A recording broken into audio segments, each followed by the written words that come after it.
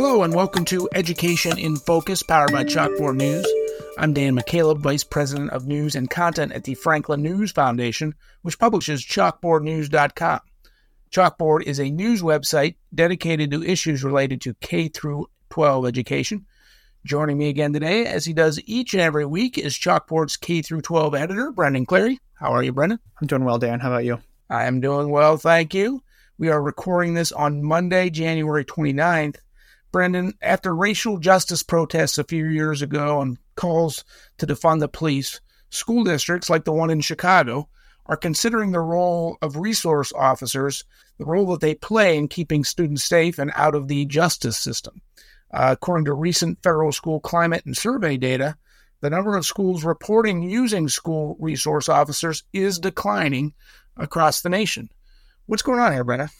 Yeah, I think that's the top line thing. We've seen a lot of calls in recent years, especially from the political left and some racial justice advocates to defund the police and to move away from larger police forces and put that money toward other kinds of like mental health supports or different kinds of community programs, things that would, in their view, would remove the need for the police forces, the larger police forces, and so that we've heard about defunding the police and moving away, and that's sort of what I when I report on the Chicago, considering it's removing the school resource officers. That's they're not saying that they're going to do that quite yet, but they're reviewing it, right? And they're looking there, and that's something that's expected to come up. It didn't come up at the last board meeting on the 25th here, so. If I can. And in Chicago, currently, but they're, as you said, they're reviewing it. Currently, the school district contracts with the police department, with the Chicago Police Department, to provide those resource officers. So these are police officers essentially in the schools. Right. Police officers in the schools and school resource officers are sworn law enforcement officers with arrest authority who have specialized training. So they can arrest you if you break the law in the school, and they're assigned to work in collaborations with school organizations. So that's sort of the technical definition of it. And there is a program in place in Chicago to allow schools to sort of vote to remove their school resource officers and take that money and put it toward other kinds of safety programs. And so that has already been on the books since, I think, 2021. And so that, and in response to some of this push for equity and racial justice, right? So that has been, these kinds of policing in schools has come under scrutiny in recent years. So the federal data that was released that you mentioned, about school resource officers, about 46% of traditional public schools for the 2021-2022 school year, about 46% of traditional public schools had an SRO, a school resource officer, at least once a week. And that was higher than charter schools, which was only 18%.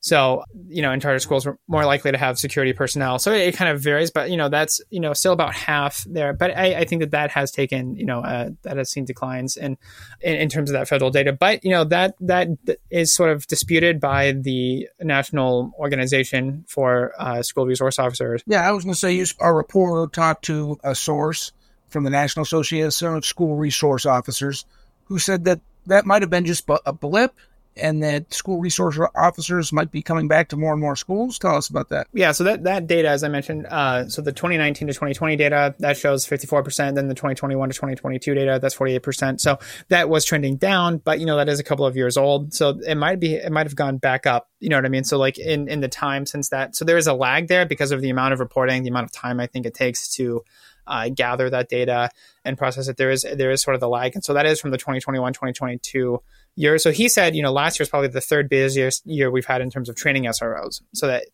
from what they're saying, there might be more school resources officers. And, part of that might be, schools were like, we're coming back from the pandemic. We don't need to have as many police officers. I'm not sure exactly, but, that's coming back up. So anecdotally, with the School Resource Officer Association there. And you can argue that, this is, and some principals did in Chicago, right? They said that, our school resource officers make our students feel safe. And, there might be some, crime around the community and these kind of different incidents, but, these school resource officers, they play a part in making sure that our students are safe and protected. And there's also questions about, if there are threats to the school, right? Advocates say, it's important to have somebody who's trained in those situations to know what to do in order to minimize harm.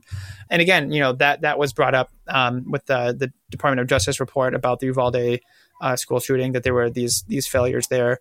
And so Julian talked to the head of the national organization there, who said, there were some missteps along there, and that's why it's important to be trained and that kind of thing. So yeah, but there are critics, right? There are people who are saying, this is not the right way. Well, certainly a fascinating topic. I'm sure we'll continue reporting on it, particularly as new annual data gets released, to see if the trend does it reverse itself or not.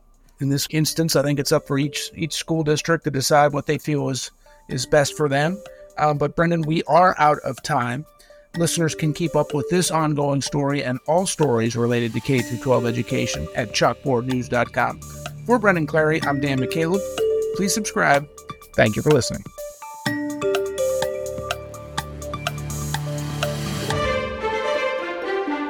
Like to stay informed on the go? Audible has an ever-growing selection of audiobooks at your fingertips. Whether it's that classic you've been meaning to get to or the new release you've been waiting for, follow the link in our show description to get 30 days of Audible free.